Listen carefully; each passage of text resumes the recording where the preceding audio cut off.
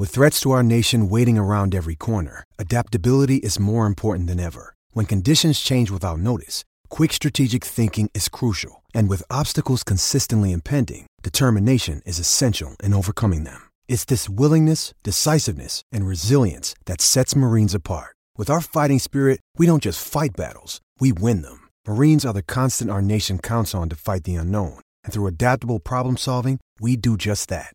Learn more at marines.com. This podcast is part of the Sports Social Podcast Network. This podcast is part of the Sports Social Podcast Network. This podcast is part of the Sports Social Podcast Network. This podcast is part of the Sports Social Podcast Network.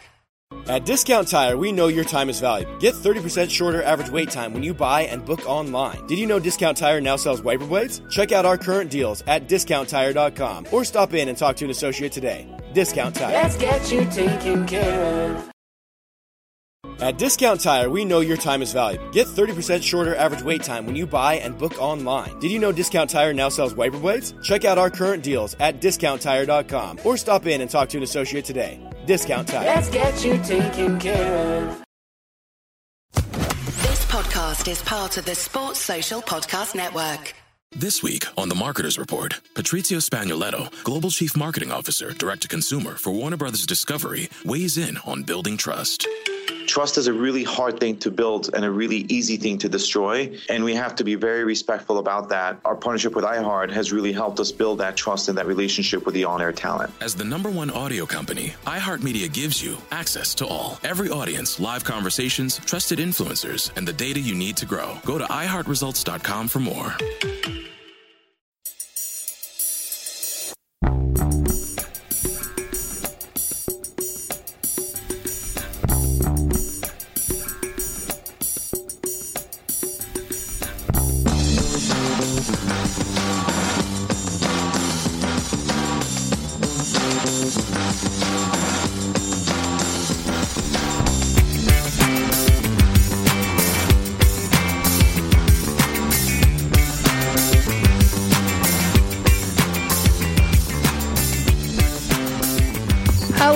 Welcome to A Celtic State of Mind. It's Friday, the end of another week, and an eventful one this week. Tony, how you doing?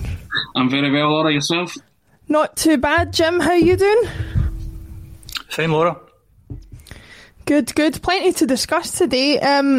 First thing I wanted to go over was obviously I was on the game coverage for the St Johnstone match the other night, so everybody pretty much knows my thoughts on the subject. Tony, I'll come to you first. Did you get a chance to see any of the highlights or anything like that, or what did you make of what you maybe heard coming out of the game? I did, yeah. I saw the highlights and a couple of good goals, and Karamoko Dembele scoring his first goal. I think, how long have we been saying that he should play? And and people can say, it's kind of end of season, dead rubber, but good on him for scoring his first goal and then being the subject of much debate after about his contract situation. That was clarified that he still has another year to run, so I hope that's a positive year, and I hope that he gets unleashed next year and does the business, because we've been saying for ages he's a player that excites everybody, and if he can do that on a regular basis, then hopefully he might sign a longer term deal and enjoy it under new management. Somebody get a right good tune out of him, but from what we've seen of young Karamoko Dembele, he looks a player, and I'd like to, and I think myself, Jim, and yourself would like to see more of him. Absolutely, I think he showed everything that we had been banging on about. Like you say, we'd been saying it for a number of weeks, and it was good to see him get the opportunity. Jim, what were your thoughts on the game? It was obviously one of our better performances in weeks. What do you think that was down to? I watched the whole game. Mm-hmm. And it's an end of season game. It's Scott Brown's last game. It was a bit of a testimonial feel to it. Not Scott Brown's testimonial. St Johnstone had nothing to play for. They don't want to get injured ahead of the cup final. A couple of nice goals. Turnbull, Edward. As Tony said, it was good to see Dembele getting a game. He should have been there much earlier. Hopefully they managed to sign him up on a longer term contract. I mean, earlier in the season Conor Hazard played 2 games and got a new contract straight away. And Welsh, has done well this season. He's got a new contract. So we'd love to think that the new manager, whoever he is, coming in, will maybe try and convince young Karamoka to stay, because he looks dead exciting. You know, he looks such an exciting player, and we've lacked that excitement. So he did well when he came on, but at the end of the day, it was like a nothing game, and I think we're all wanting the season to end as soon as possible. When he had that kind of feel as if it's the last few days at school, that was a long time for me, and you're just waiting for the summer holidays to start. You know, it's kind of, you're all a bit bored. Games day, Tony's games day, and just get finished. Yeah. You're giving your age away there, Tony. Yeah, indeed. Hopscotch. So yeah, I think they take iPads in nowadays. So what are they, Laura? iPads? What are they? iPads. How do they work? Just looking at it, Tony, there was the point raised after the game, I think it was Paul John that raised it, you know, the chance maybe of Dembele getting a starting spot against Hibs at the weekend, and you know, really being given opportunity to see what he can do on a from the start of the game, and see how he can terrorise the defence in the way he managed to do the last 10 minutes against St Johnstone. I'll frame my question the same way I framed a question the other day, and this does not mean that I think this, but do you think it's wishful thinking to say that Dembele will be starting on Sunday, or do you think he is in with a good shout after his performance? He should start, really, shouldn't he? I mean, I think it's a no-brainer. You know, Jim's alluded to it, dead rubbers. So what? It's a win-win, giving him a start, isn't it? You know, let him just and play him for the full 90 minutes, because I genuinely want to see what he'll bring to the table, and I like watching exciting players. I like people that can get me on the edge of my seat. And I think with the best will in the world, every Celtic supporter is willing this young guy to do very well. They've heard so much about him for so long, but they've not actually watched him in action for any lengthy period of time. So just unleash him, let him, and you know what? Just let him do his stuff, do his thing. You know, just say, go and, there's the freedom of Easter Road. Go and enjoy it, and shows what you can do. And yeah, hopefully he'll play from the start and he scores again. Because I think, you know, players want to do that, and the wee man looks capable. You know, so you don't want to draw comparisons. I said before, with young players, I said just want to let them breathe. So give them that opportunity to shine on the platform and see what he's got. Jim, we've talked about Dembele. We're obviously all very excited by what he can do, but another youngster that made his I don't know if it's his full debut actually, but certainly I think it was his first start for the club. Montgomery was playing and looked a pretty solid addition to the team. What did you make of his first start for the club? I thought he played really well, looked very composed on the ball, looked pretty confident. A couple of times where he took a few players on in situations you think it'd be easier to pass the ball, so he looked pretty confident, yeah. So another one of these guys that you think, you know, why didn't they give him a chance at some point? And if you're not, I mean, obviously we've covered this before, but if you're not going to give these guys a chance, they get them on loan to a team who are playing at a half-decent standard. You know, the kind of squad mismanagement this season, you know, guys like that look really good, and they would have benefited from being loaned out to another club at a decent level and getting maybe 20-25 games under their belt. But he certainly looked one for the future, yeah. Great composed. It's also good to see Lee for the 20-25 minutes that he got. It's a disappointment he didn't start, but he looked sharp when he came on. He got a really good header in. It was unfortunate. So, I mean, obviously there's only one more game before the Euros are getting picked. But hopefully he gets the nod, because I think there's a few strikers have been injured. So hopefully the wee man gets the nod for the Euros. That'd be good.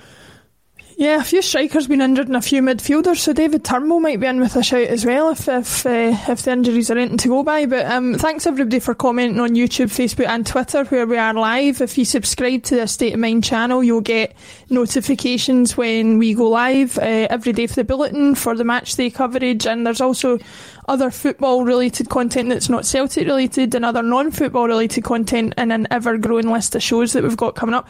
Ewan Boy Martin on YouTube has said Dembele 100% should start, and basically I think the agreement's there. Some people urging Tony to say he's now we know borrowed catchphrase of rip roaring free scoring.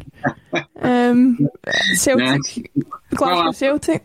I think Dembele could contribute to a rip-roaring, free-scoring, never-boring Glasgow Celtic. Yes, I'm sure he would play his part in that, and you could have his picture on it with the slogan emblazoned underneath it. I would like to see that merchandise. Well, that's 7 minutes in, so Jim, we've only got to wait for your Death by 1,000 Cuts, whatever time that comes at, and we'll timestamp that as well. You just said that, that's it. So it was an encouraging game, I think. We have plenty else going on at the club this week. Obviously, Scott Brown played his last game at Celtic Park. Tony, it was emotional watching him sort of trudge off the pitch to no standing applause, to no cheering from the fans. I'm sure, like we said, other bulletins this week, there would have been a full house for him, and it was just another indication of how much life's changed in the past year. Did you have any particular feelings sort of watching that footage back and seeing the photos that came out afterwards? It was just utterly surreal, wasn't it? I think surreal and eerie and just unbefitting of a goodbye to such a wonderful servant to the club. You know, we've spoken about him, and we just say he is. I think one good thing that the website did was captain, leader, legend. I think you'll remember those three words, and that's the Scott Brown I'll remember, not the one that left. You know, this season, the captain, leader, legend, the one that captained the club to the domestic trebles and won so many honours and gave his heart and soul for 13 years, 14 years, however long he was there. And yeah, he deserved the applause of the fans. He just deserved a full house, and I think it hurt the Celtic supporters more than anything else, because it's the one thing that they would have wanted to do this season more than anything else, was to say goodbye to their captain properly, after the way the season's gone. But they would have loved that. They would have loved that moment, and I think Scott Brown would have loved to have shared that moment with the supporters as well. And it's just going to be the strangest feeling in the world, seeing him come back with another team, and I'm sure he'll get a magnificent reception, but it's just not the same. And I think a lot of people were talking and hoping that they can maybe get something arranged for him to say a proper cheerio, and I think that would be fitting of a wonderful servant and a cracking leader and a truly unforgettable captain in the history of the club.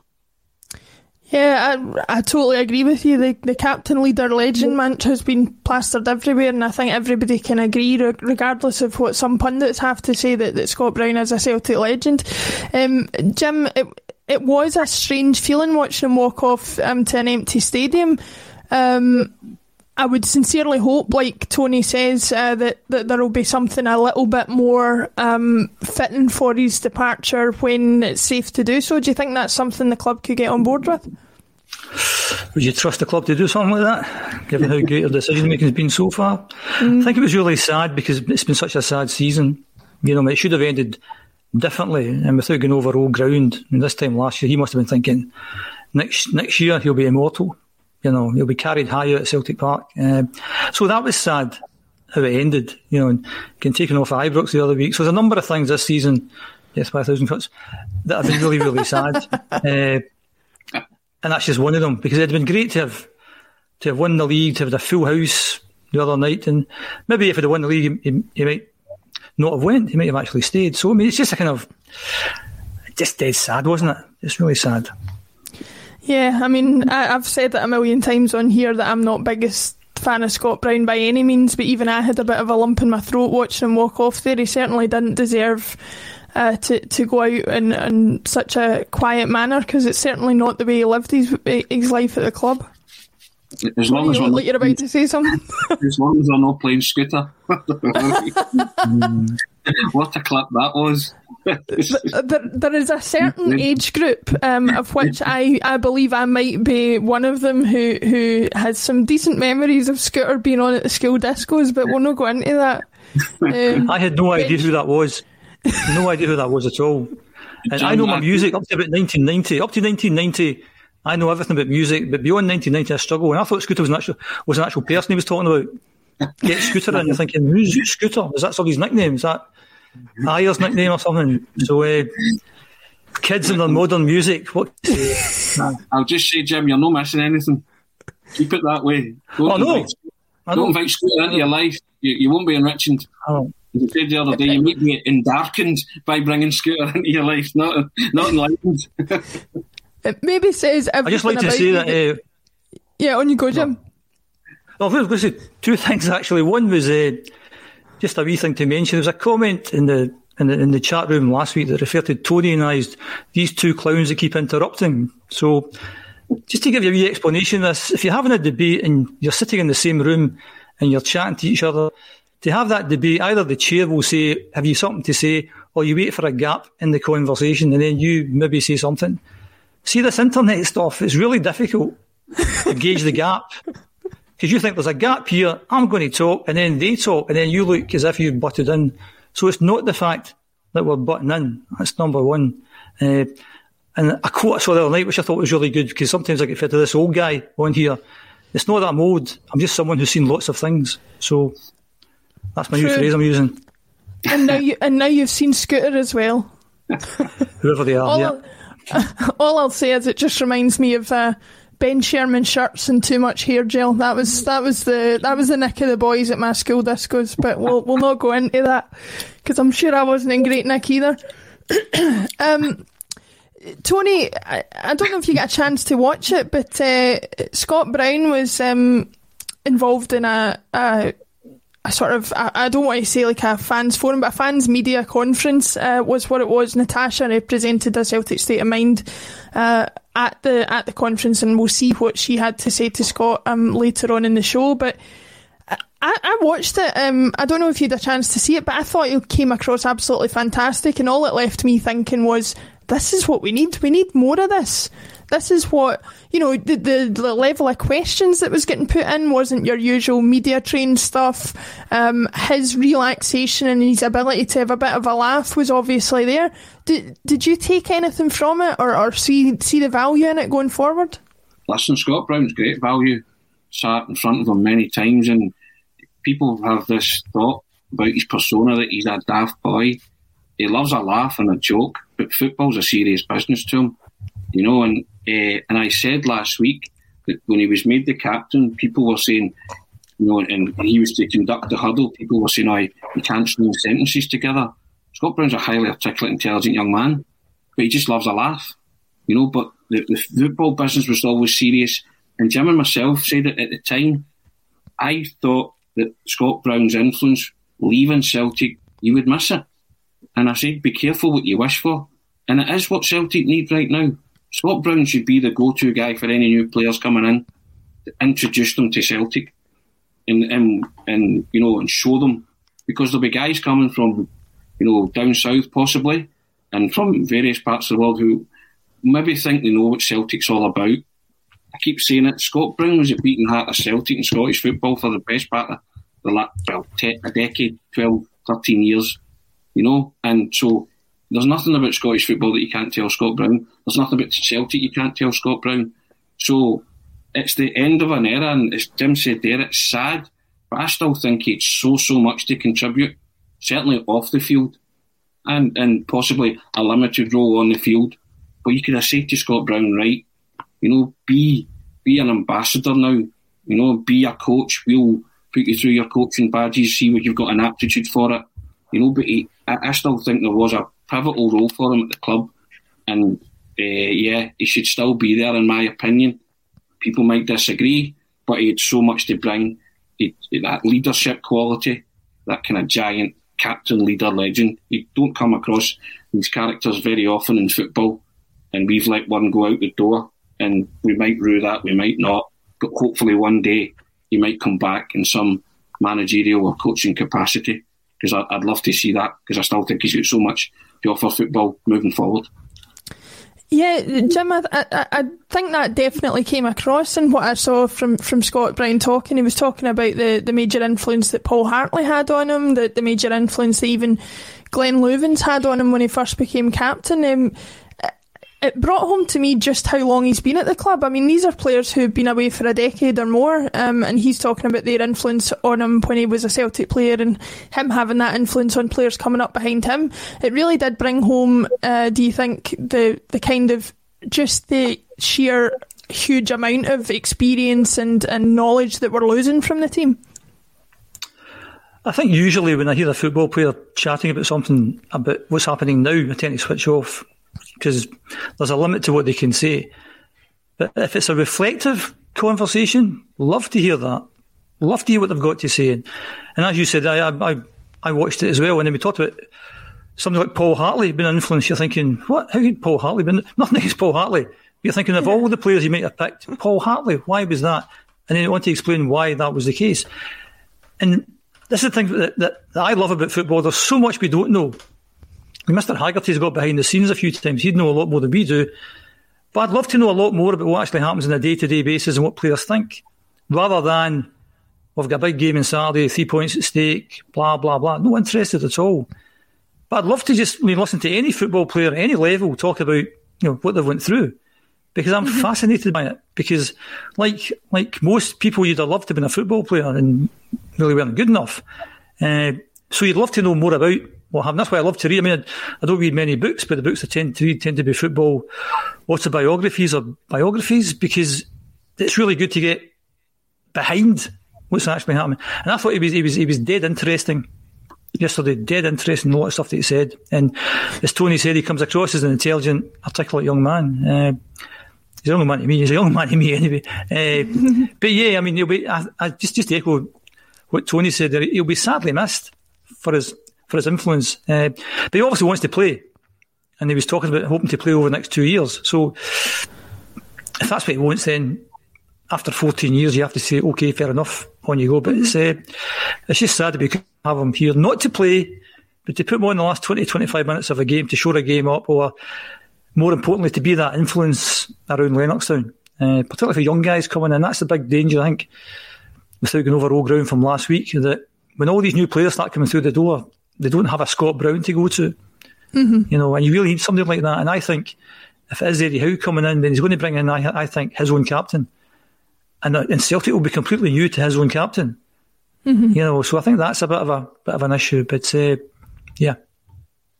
Yeah, I definitely think it could cause some clashes there, because even though some people have said, Callum McGregor or James Forrest or somebody of that ilk are not really captain material, they certainly know more about the club than any new player coming in. So it'll be interesting to see how that develops. Now, talking about the fan media, there was also a fans forum that happened earlier on this week with the new CEO, Dom McKay. I believe Peter Lawwell was there and a few other club representatives, along with around about 40 fans from the club. Now, unfortunately, Jim, Tony and I were not within that number. Hopefully we will be in the future. But Paul John from Celtic State of Mind, as well as a couple of others, were in, and I think Paul John's in the wings waiting to come in. So there he is, there's the man himself, just dropping in like Tom Cruise in Mission Impossible. How you doing, Paul John? Oh, you're muted. He's hopeless to him. He's hopeless. Doesn't get his take. Well done, thank you. There he is. Tom Cruise in Mission Impossible. That's better than Ben Sherman shorts and too much gel, which you were obviously referring to me in my high school days as well, Laura. Yeah, I was at the forum. Fascinating. I love actually sitting behind the scenes and listening to you guys. And one thing that you mentioned there, talking about, Jim Orr mentioned that Scott Brown's that guy who takes new recruits under his wing and lets them know what Celtic is all about, that winning mentality. I'm going to digress slightly here. Tommy Burns, we're actually on live just now, but we've got another video running live on the channel which is announcing the Tommy Burns play, and I'll talk a wee bit about that. But Tommy Burns played that part according to Willie Garner. Now, I know that Tony and Jim know and remember Willie Garner's Celtic career. Willie was a massive Celtic fan. It was his dream to play for Celtic. He had a cracking career at Aberdeen under Alex Ferguson. He came to Celtic, and what happened on his debut, Tony Haggerty? He scored 2 OGs. 2 own goals in his debut, and he still blames Pat Bonner for both of them. Right. League Cup tie against St Mirren at Parkhead, 3-1 loss. St Mirren, absolutely. And he spoke about being in the team coach, going to games and observing Tommy Burns, and Tommy would pinpoint certain players and he would go and sit next to them in the coach, and he spent the entire journey on that bus talking to them about what Celtic meant to the fans. So he watched that in the dressing room as well. Tommy Burns was that character. He says Danny McGrain done it to Charlie Nicholas coming through as a young player. Danny McGrain was like a mentor to Charlie. And, you know, I think that is an importance that some people may not realise, Jim, because we don't see it. We see it in the park, we see it in the huddle, but we don't see the behind-the-scenes influence of someone like Scott Brown. So absolutely. But as you were saying, before I talk about the fans forum, Laura, we've been kind of, not fighting, but we've been liaising with the club for a long, long time to get as much of access as we possibly can. And yesterday, thankfully, we were accredited and we were allowed into the Scott Brown conference along with a few others. So we're going to play what Scott Brown said to Natasha when Natasha was asking him about his influences at Celtic. But also, we've been fighting hard for press accreditation elsewhere, and we are in the game tomorrow. So we've got a pass. Natasha is going to Easter Road, and when we're doing the match day stuff, we're just actually going to dial her in and ask her for updates here and there. So that's going to be good. And it shows you a wee bit of progress, and hopefully more of that will happen next season. The club will be talking to us next week about what that's going to entail. So it's great that there is an engagement there. And this is what Scott Brown had to say yesterday.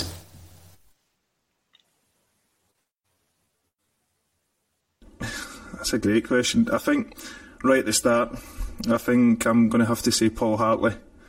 We had a kind of love-hate relationship when he was at Hearts and I was at Hibs, and we obviously came together in Scotland. We met up a few times, we got on really well, but as soon as we went in that park, we pretty much fought like cat and dog. But as soon as we came into a changing room, we had a great bond, and to this day I still speak to him all the time, ask for advice, and to be fair, he's a manager now, so I'm always willing to learn. But he was huge in the dressing room at the time, and the two of us were in the same position, and whether I was playing centre midfield or he was playing centre midfield, we'd always look out for each other, but he would also give you that little bit of respect and sit you down and say what you could have done better and how we could have worked together as a team. And I think it's sometimes somebody puts an arm around you that you don't expect, and I also had that with Neil Lennon as well. When I first came to the club, me and Lennon used to fight as well, and so many pictures of two of us standing face to face and arguing. We used to, both players just want to win. You do whatever you can to win the game, and it was the first day when Neil was leaving and I'd signed, and I was sitting in the manager's room just waiting on the Gordon coming down with Peter, and Lenny walks in, and I'm thinking, this is my worst nightmare at this moment in time. And we sat down, we ended up having a conversation for half an hour, 40 minutes, and he told me his love for the club and how fantastic the club is and how special it's going to be, and he's sad that he's leaving. And I'm starting to understand it now, because it's me that's leaving, and I'm the guy that's slightly older, and I'm talking to the younger lads, and I'm sure they're probably not taking much of it in at the moment, because they're just living the dream that they are and playing football and enjoying it, whereas I've had that, I've experienced it and loved every single moment of it, and now it's coming to their end, and you've just got to try and enjoy it as much as you possibly can. The Celtic exchange. Thank you. As the #1 audio company, iHeartMedia gives you access to all. Every audience, live conversations, trusted influencers, and the insights and data you need to grow. iHeartMedia is your access company. Go to iHeartResults.com for more. It's the Marketer's Report. This week, Patrizia Spagnoletto, Global Chief Marketing Officer, Direct-to-Consumer for Warner Brothers Discovery, weighs in on the difficult task of building and retaining consumer trust. Trust is a really hard thing to build and a really easy thing to destroy, and we have to be very respectful about that. Our partnership with iHeart has really helped us build that trust and that relationship with the on-air talent. The best thing for us to do is to build a relationship with our consumers. And if those consumers have a relationship with the DJs that are on air, then we want to build on that. House of the Dragon, which was one of our most successful, if not the most successful campaign we've ever done for a show, audio was a core part of that. As the #1 audio company, iHeartMedia gives you access to all. Every audience, live conversations, trusted influencers, and the insights and data you need to grow. Not just a media company, iHeartMedia is your access company. Go to iHeartResults.com for more. Fair play to Bruni. I thought that was excellent. And, you know, check out A Celtic State of Mind on YouTube, because we put out the full press conference yesterday, and he really is telling you there that there's a passing of a baton, isn't there? So Lenny's passed it on to Bruni. Who's Bruni going to be passing it on to? That's so important. And fair play to Scott Brown for taking the time. I think he was in there for about 40 minutes, Laura, and I thoroughly enjoyed listening. As you say, it was relaxed, and it was fan media, and Erin from the Kano Foundation came on, and he had already watched our video from the previous day with the poem, and he commented on that and this kind of thing, so he came across really well. But the one thing I agree with Laura on certainly is that where's this been all season? Yeah. Why not do that during the season? It would have been, a really good way of kind of linking and engaging with the fans, I feel. Not just Bruni. There could have been other opportunities just to get people involved. So I thought it was a great move by the club, and we will be covering Bruni's last game tomorrow, Natasha being in the stadium. But the fans forum, Laura, for anyone who wasn't aware, which I wasn't actually until yesterday, you can go and register on the website. There is a fans forum link on the website hidden away, and you can go and register so that you will be invited to future fans forums. They're not normally virtual. You do get invited into the stadium, and I think it's maybe 3 times a year that happens. So last night was virtual for obvious reasons, and I found it very interesting. I was an observer. I've got to say I didn't put anything forward in advance because it came pretty late, my opportunity to be part of that. But Kevin Graham had quite a lot to say, and I'm not going to play those clips, but he had quite a lot to say. If I'm going to be completely honest, and I know some people may have already started circulating what happened last night and what the content was. You mentioned earlier, Laura, Peter Lawwell was in the room. He might have been, but it was impossible to know who was in the room. So even down to wee things, if I'm going to be really critical, the tech side of things left a lot to be desired. You didn't actually know. To such a point, Brian Wilson, he chaired the meeting and he did his introduction, but when Dominic McKay addressed the Celtic supporters, he picked his chair up, brought it as close to the camera as he could so that you could actually see who you were talking to. The thing with the Dominic McKay input, very, very interesting, but I'll come around to that. The opening salvo from Brian Wilson was around the fact that we had to look at the positives from this season. And the kind of words and the language that was being used by the fans in the room, in the virtual room, were of disbelief. Kevin Graham himself said he was flabbergasted at some of the things that were being said. We had to look at the positives, and we had to look at what Neil Lennon, Peter Lawwell and the quadruple treble winners had given to Celtic fans. So that was the opening salvo, and to be honest with you, I think what happened there is quite a lot of the people in the room were on the back foot straight away. A couple of people, I've got to say, I'm not going to say there were more plants than Dobby's Garden Centre, but there was a couple of people in there who basically said, I'll be buying my 6 season tickets this season, even if I don't go to the games, I'll pay the full price and you should all do the same. And when you're obviously listening to that kind of thing, you think, well, that isn't reasonable, because everybody's in different situations financially, work-wise and everything else, and we need some kind of assurances, and I think that's the big issue last night, was not many assurances were given. So we're looking, Laura, at first of all the added value. We've had a couple of specials on AXOM whereby Celtic shared via the Celtic Trust, the Green Brigade. We're talking about having this share plan whereby Celtic fans would be paid in a number of shares. The club did not mention that last night, but they basically said we don't have a plan and we would like to hear your views on that. And I think that's what really surprised a lot of the people in the room, is that they didn't have a proposal and they wanted to hear more from Celtic fans in relation to that. But maybe even more concerning than that was the fact that obviously, as JP keeps reminding us, there's 67 days, good number, 67 days to that first fixture in the new season. They expect the season tickets to be on sale by the end of May. They are making good progress in relation to the appointment of a new manager. They're working hard behind the scenes on that.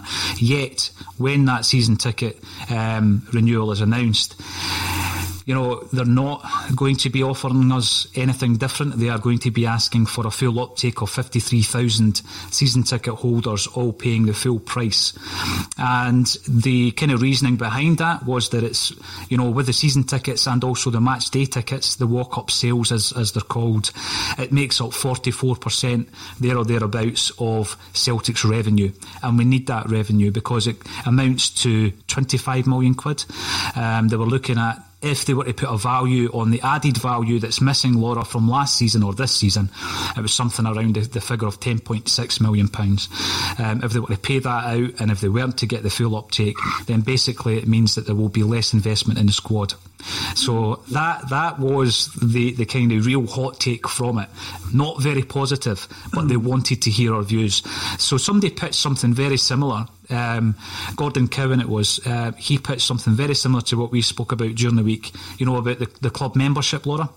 Yeah, I talked about it. I think the question that you phrased was obviously about the added value for the season ticket holders, and obviously with those people being the ones that are financially contributing to the club in a big way, I think they deserve an added value that goes above and beyond, considering they're not really getting very much for their money while they're not able to go to the games. But yeah, one of the other ideas we discussed is for those of us who don't have a season ticket but would like to contribute financially, whether there's an opportunity for some sort of membership where we can get discounts in the club shop for an annual fee, and maybe access to some discounted tickets for games, that kind of thing. That, if you're not able to contribute financially by way of a season ticket, there's other options there. But you said there might be, or like you say, somebody's raised that idea. Yeah, I followed it up because we'd already started scripting something out, so it's been sent to the club and it's been confirmed that it will be considered. But it was basically getting a package of things that Celtic fans may be interested in that already exist. So, for example, a season ticket to the women's games, a season ticket to the Colts games, discounts in the shop and online, and also to suites and events, as well as digital copies of Celtic Matchday magazines, the Celtic View and programmes, and various other things like the Celtic TV subscription. Now, if you were to put all that together and look at Celtic season tickets, and I can only use a very small cross-section of the Celtic support, so from where I'm sitting, we've got 6 Celtic season tickets, right? Not you guys, it's just obviously within this studio. So I could ask them, which of the following do you invest in currently over and above your Celtic season ticket? And at the moment, the only one is the shop. So they will buy products in the shop. Nobody really is interested in the matchday programme, Celtic View, Celtic TV, etc., over and above their ticket. I'm saying they're not interested, they don't invest in it. And I know the big businesses call it ARPU, or average revenue per unit. That should be changed to average revenue per fan, obviously. But they wouldn't be losing anything, Laura. So if you were to give that to a Celtic season ticket holder, and I'm using a very small cross-section of the support, they wouldn't be losing it because we're not buying that kind of stuff anyway. And it is added value because you could put a value on it. So how much is an annual subscription to Celtic TV? How much would an annual subscription to Celtic, the Celtic View matchday programme? How much would a Celtic Colts season ticket be? How much would a women's season ticket be? And you put it all together, it would definitely exceed the £200 that was quoted last night as a ballpark figure in terms of the added value from this season. And if that was created as a membership scheme, it could also be marketed to those who don't have season tickets from all over the world moving forward. So that's what we've proposed from Axom, and hopefully it will be considered. I would hope so. I mean, I think what you say there is correct, and obviously, even though they've been getting that revenue in, they will have been saving money in some sense by not having to actually have people in the stadium for the matches. Food, drink, that kind of thing, policing, all of that stuff that costs money that they've not had to do. So there's obviously must be some wiggle room there for making that an opportunity. And like I said to you before, for the non-season ticket holders, these are people who are not contributing financially in any great way. If you were to get £150 off them a year for the opportunity to get discounts and special offers and that kind of thing, that's money they're not getting anyway. So they may as well get that, and it might encourage people to spend even more money through other revenues, because I don't think anybody who's had this discussion is expecting anything for free. You don't anything that's worth getting doesn't come for free usually. I think it's just about, like you say, getting value for your money. Definitely. And I think, moving forward, it's one of these things, Laura, they're looking at it on a temporary basis for the added value, but it's a product, it's a membership scheme that they could move forward with for the worldwide fan base. As you say, we know that David Slight has a membership with St. Pauli, for example, so there's worldwide Celtic fans, and they could contribute in different ways other than a season ticket. A few of the other things that I found quite interesting, Dominic McKay continually called Rangers the noisy neighbours, didn't name them, just called them the noisy neighbours all the way through it. And also he said that Celtic were leading the way in getting fans back into stadiums. He also pointed out that he had been part of the SRU in relation to the test events, so he's at the forefront of getting fans back into stadiums as well.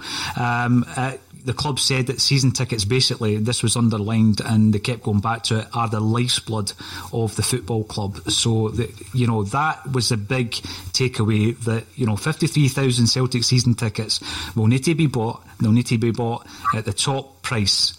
Otherwise, the actual investment in the playing side of things will be hampered by that. And although this wasn't mentioned, you're looking at the noisy neighbours, as Dominic McKay calls them. They'll sell out every single ticket that they could possibly sell moving into the new season. Their merchandise sales will be through the roof, and that exactly is what we are up against. The Eddie Howe stuff, someone mentioned Eddie Howe. Obviously the club didn't expand on individuals, but they basically said that progress has been made.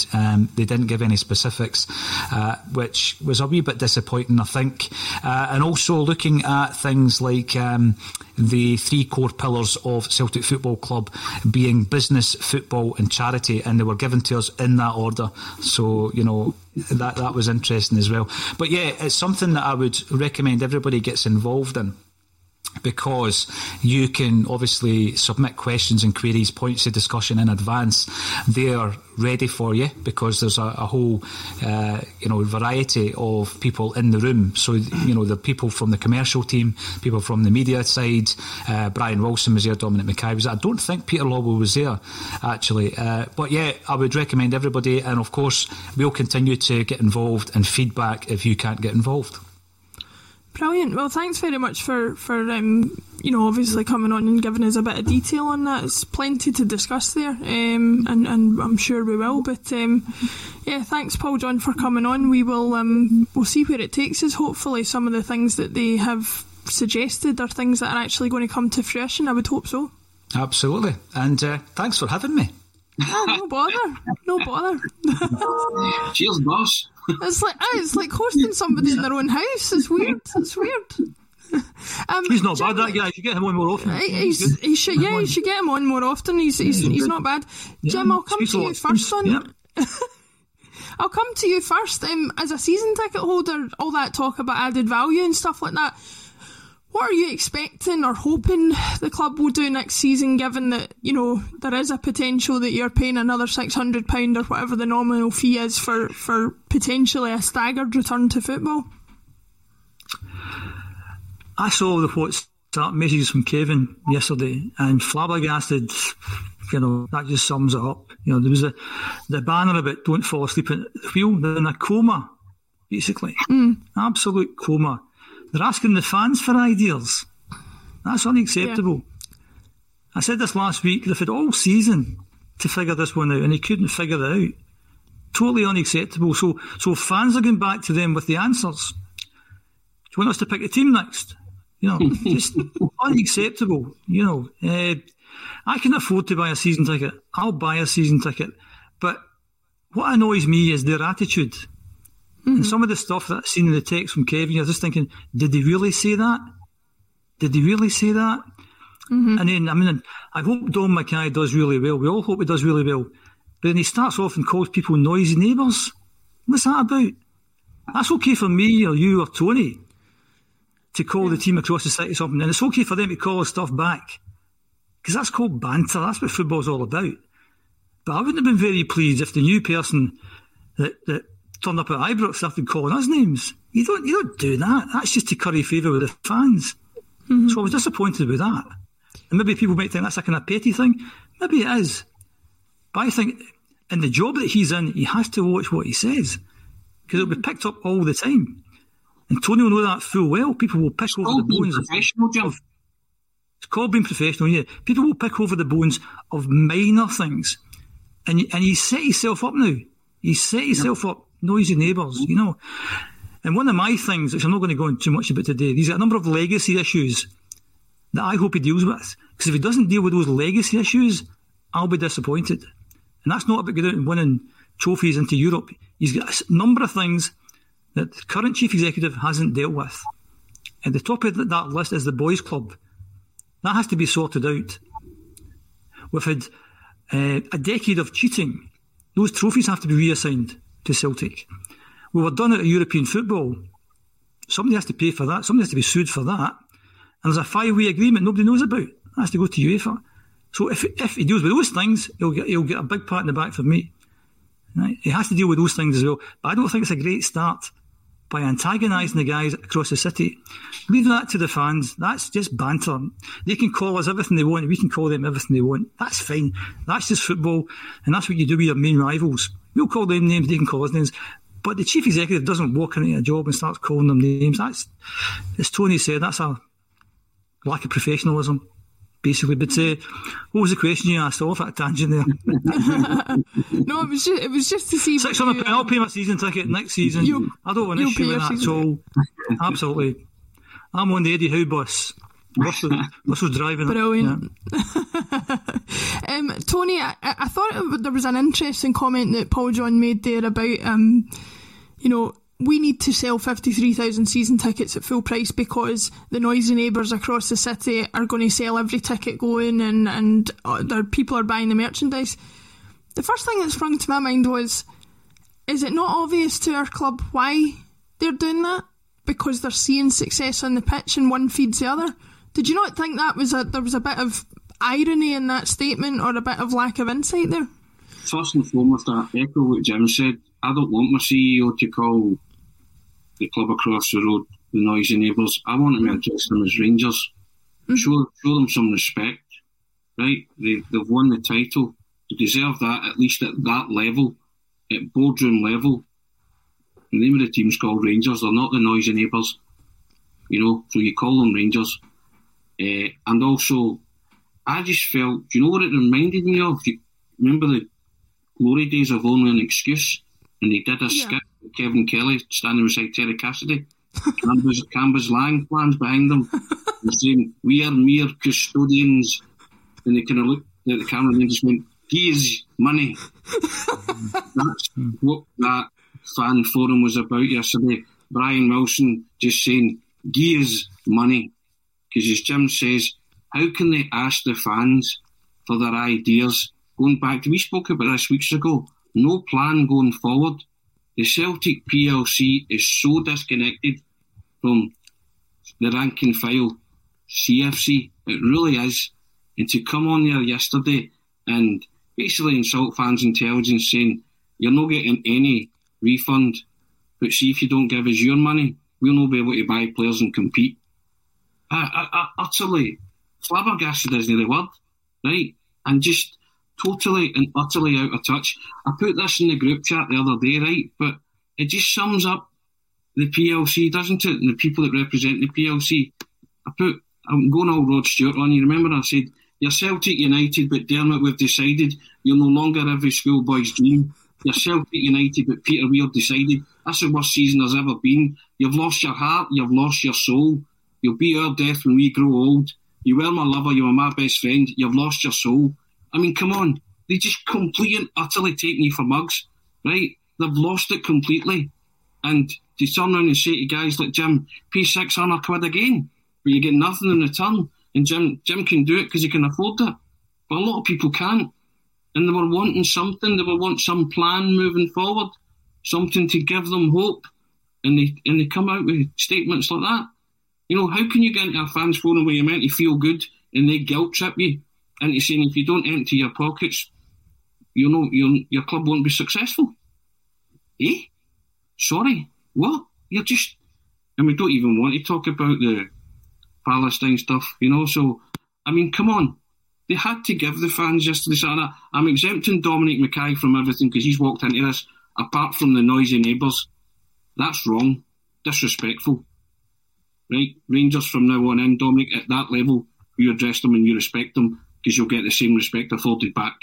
But honestly, I flabbergasted that totally and utterly.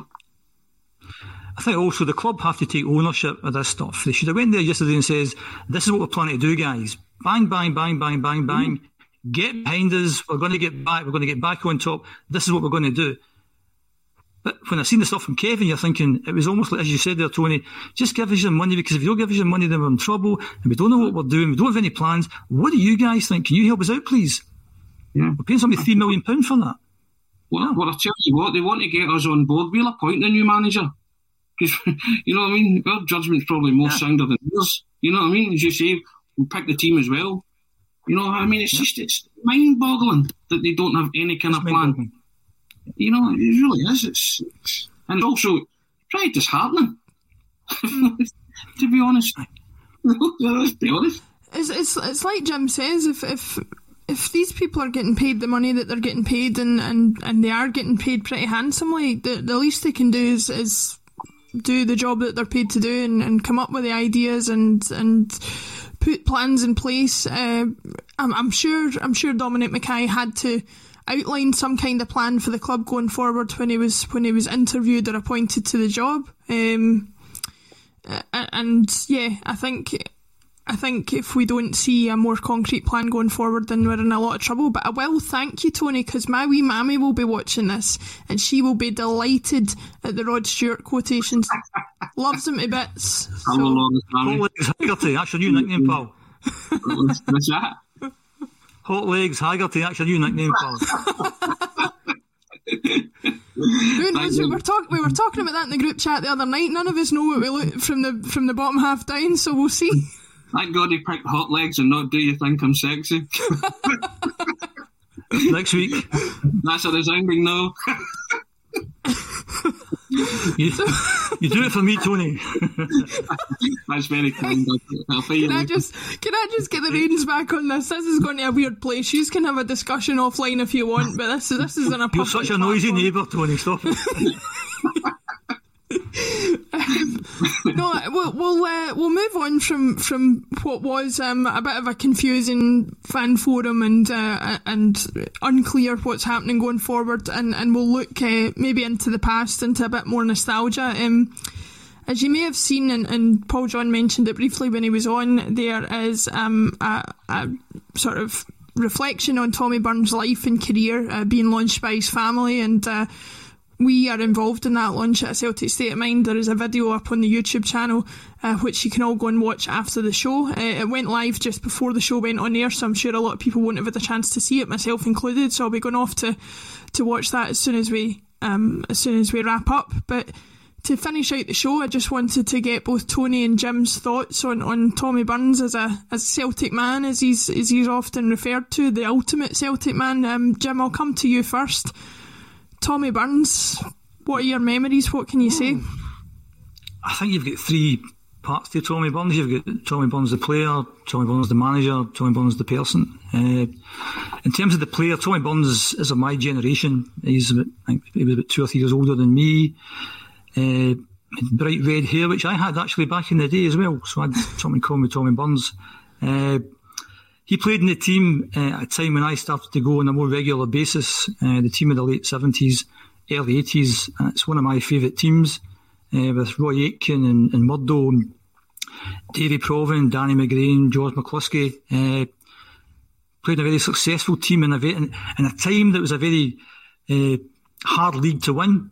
You know, with Aberdeen there, with Dundee United there. It was very.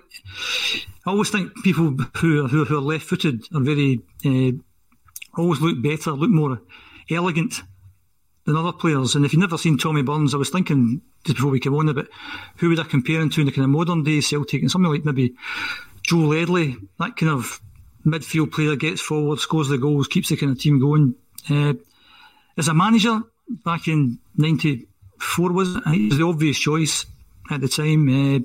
I think he was somebody who united the fans at the time. He was the guy we wanted. He had a sticky first season, and then we get back to Celtic Park, and I think I've said this in pods in the past, that the team he built 95, 96, 96, 97, I think, to borrow Tony's phrase, that was the rip-roaring, etc. in Celtic. That's one of the best, most exciting Celtic teams that I've seen, with the Van Hooijdonks and George Cadettis and the guys. And in that 95-96 season, he put 83 points on the board.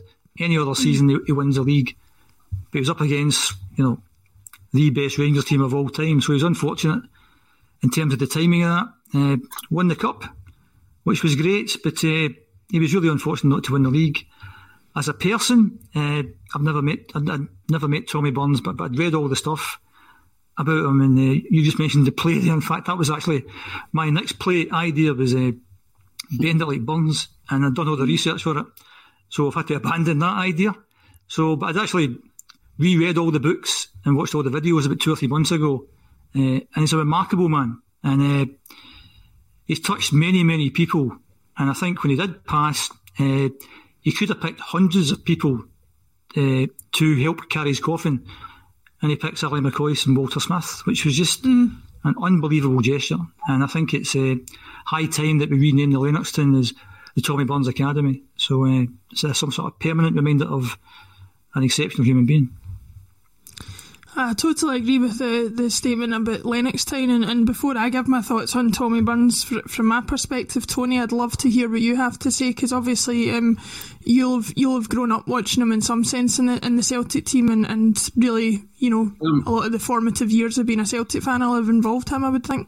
Yeah, Jimmy's the words, an exceptional human being, and he was, and I'll give you an example. I had work experience with Celtic View, 95. I'd just left the university, and sort of one of the first things I did was to get work experience. So went to the Celtic View and did a few weeks with them. And Tommy Burns came into the office one day and clocked the new face. So I'm sort of Tommy Burns. And he said, "And who are you?" I said, "I'm Tony Haggerty, I'm doing work experience." And he said, "Come with me." We took me to his office and we sat for about 15-20 minutes chatting about why I was a Celtic supporter and who I liked, and as you say, growing up watching Celtic teams, and I was just like, wow, I'm sitting with the Celtic manager, and Tommy Burns, and I'm what at that point? I'm 23, so I'm relatively young, but you just sat in awe. I just sat and listened, and I was kind of not scared to talk, but I was just kind of like it, and he was like, and he just sat there, but he had this presence. He was, as Jim said, he was an exceptional human being, but put you at ease, and he was like, "Wish you well in your career, and I hope to see more of you, and one day you'll be interviewing me for real," and stuff like that, which is just wonderful for a guy who's trying to set out in the business. You just think, wow, tremendous. And then when I was growing up, Celtic get cuffed by Rangers 5-1 at Ibrox, and I don't think anybody spoke. I think it was the 88, start the 88-89 season. I don't think anyone from Celtic spoke that day. And the next day on Scott Sport, Jim White had an exclusive with Tommy Burns, and Tommy Burns did an interview from his house, and he spoke on behalf of the Celtic Football Club, basically, and spoke on behalf of the team, and he spoke on behalf of the supporters, and he told them, yep, times were tough, but they would be back. And that's the kind of man that Tommy Burns was, just loved and revered, and probably didn't want to be there at that moment in time, but he understood, he got it, that someone had to front up and speak and not offer excuses, just speak and say, this is what's happening now. Yep, we took a doing. And to quote Jim, we move on. Some of my happiest memories are watching Tommy Burns in that centenary season. He scored a cracker against Aberdeen, he scored a cracker against Partick Thistle, but he was always happy. And then after they won the League and Cup double, there was that great interview, and he said, "They're there and they're always there, and God bless them." And yeah, John, top man. Yeah, it speaks volumes what we've just spoken about the way in which the fans have been treated this season. Tommy Burns, I can't say without hyperbole that he would never have allowed that, because he was one of us and he was there doing the job. From my point of view, Tommy Burns was basically at the head of the first Celtic team I ever fell in love with. I was 6 years old when he was appointed manager in 1994, and my first Celtic heroes are a result of his management. The three amigos, Cadet, Van Hooijdonk, Tom, DeCanio, an elderly but still with it, Paul McStay, Tosh McKinlay, Tom Boyd, brought in McNamara and Donnelly. You know, I could go on. It was just the ultimate, like you say, free scoring Celtic team that my brother, actually, who's 8 years older than me, says that for all the trebles that we've won and all the trophies that we've won and the run to Seville, all great memories, he still maintains that his favourite time as a Celtic supporter was watching that Tommy Burns team. He says it was exciting, and we were so unfortunate to not win the league. Like you said, Jim, 83 points on the board would win you the league at any other season, and I think the fact that we didn't was a bit of a crime. But I do remember when I was at uni, I was finishing second year at uni, and Tommy was pretty unwell at that time, and everybody knew it wasn't looking good. But I remember my mum phoned me. I had just come out of my last exam at uni for that year.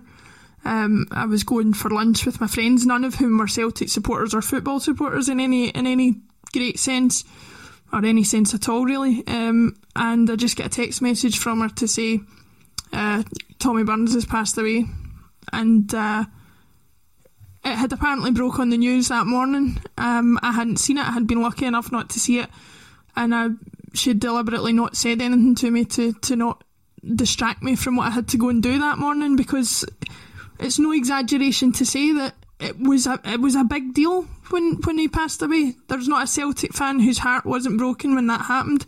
It was the first time I ever went down to the stadium to pay tribute to somebody like that. The sea of shirts and scarves and people there.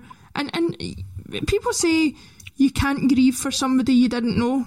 You 100% can, because we all see ourselves in him. We all see ourselves as Celtic supporters, as people. He identifies with a lot of people. He had a strong Catholic faith. There's a lot of people in the Celtic support who have that as well, so he had that identification with them as well. And on a lighter note, Tony, you brought up Only an Excuse earlier. He was one of the funniest characters on Only an Excuse you could come across. Absolutely brilliant. Celtic Football Club was the famous phrase. He was also responsible for what I think is the best ever quote about living in the Glasgow Goldfish Bowl and playing for either or. And he said, one half of the city hates you, the other half think they own you. And I don't think you can encapsulate being a player for Celtic or Rangers any better than that. You know, he just was. He was a special human being. You know, and what a legacy that is, that any other Celtic team that finishes second to Rangers is discarded as failures. Yet that Tommy Burns team with the real three amigos, not us up front, is still lauded as being one of the best football teams, because he got it and they played the Celtic way and had the misfortune to come up against a Rangers team, as Jim said, probably the best of all time. You know, and that famous quote that he said about Andy Gorham, you know, though Andy Gorham broke my heart, they'll carve that on my tombstone. I mean, what a compliment that is to a fellow player, an opposition player, you know, just to say, you're good, you know, and say it that way, that because he just raised his game whenever they played Celtic and broke Tommy Burns' heart on many an occasion with his performances, but he was man enough to admit that and say, tip his hat to that. So just a wonderful, wonderful person. I think also how you know that he's an exceptional person. There's been very, very few players that have been respected across the Glasgow divide. Yeah. Jim Baxter's certainly one of them, and I think the other side of the city have got a lot of respect for Tommy Burns, and I think that's why he was such an exceptional person.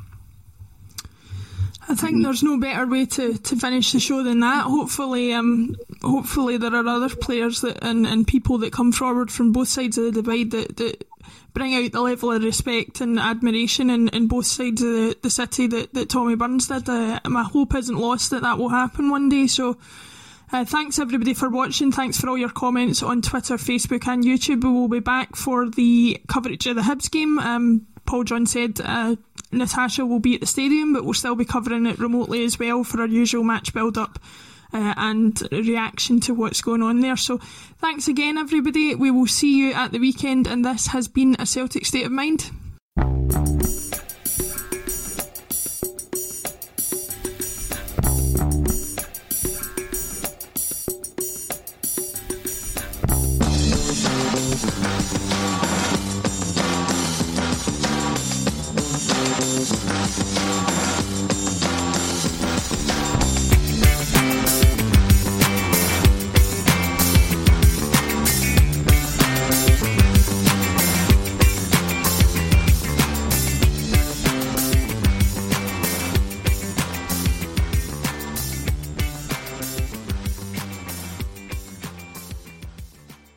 This week on The Marketer's Report, Patrizio Spagnoletto, Global Chief Marketing Officer, Direct-to-Consumer for Warner Brothers Discovery, weighs in on building trust. Trust is a really hard thing to build and a really easy thing to destroy, and we have to be very respectful about that. Our partnership with iHeart has really helped us build that trust and that relationship with the on-air talent. As the #1 audio company, iHeartMedia gives you access to all. Every audience, live conversations, trusted influencers, and the data you need to grow. Go to iHeartResults.com for more. Sports Social Podcast Network. Sports Social Podcast Network. Sports Social Podcast Network. Sports Social Podcast Network. Sports Social Podcast Network. Sports Social Podcast Network. Sports Social Podcast Network. Sports Social Podcast Network.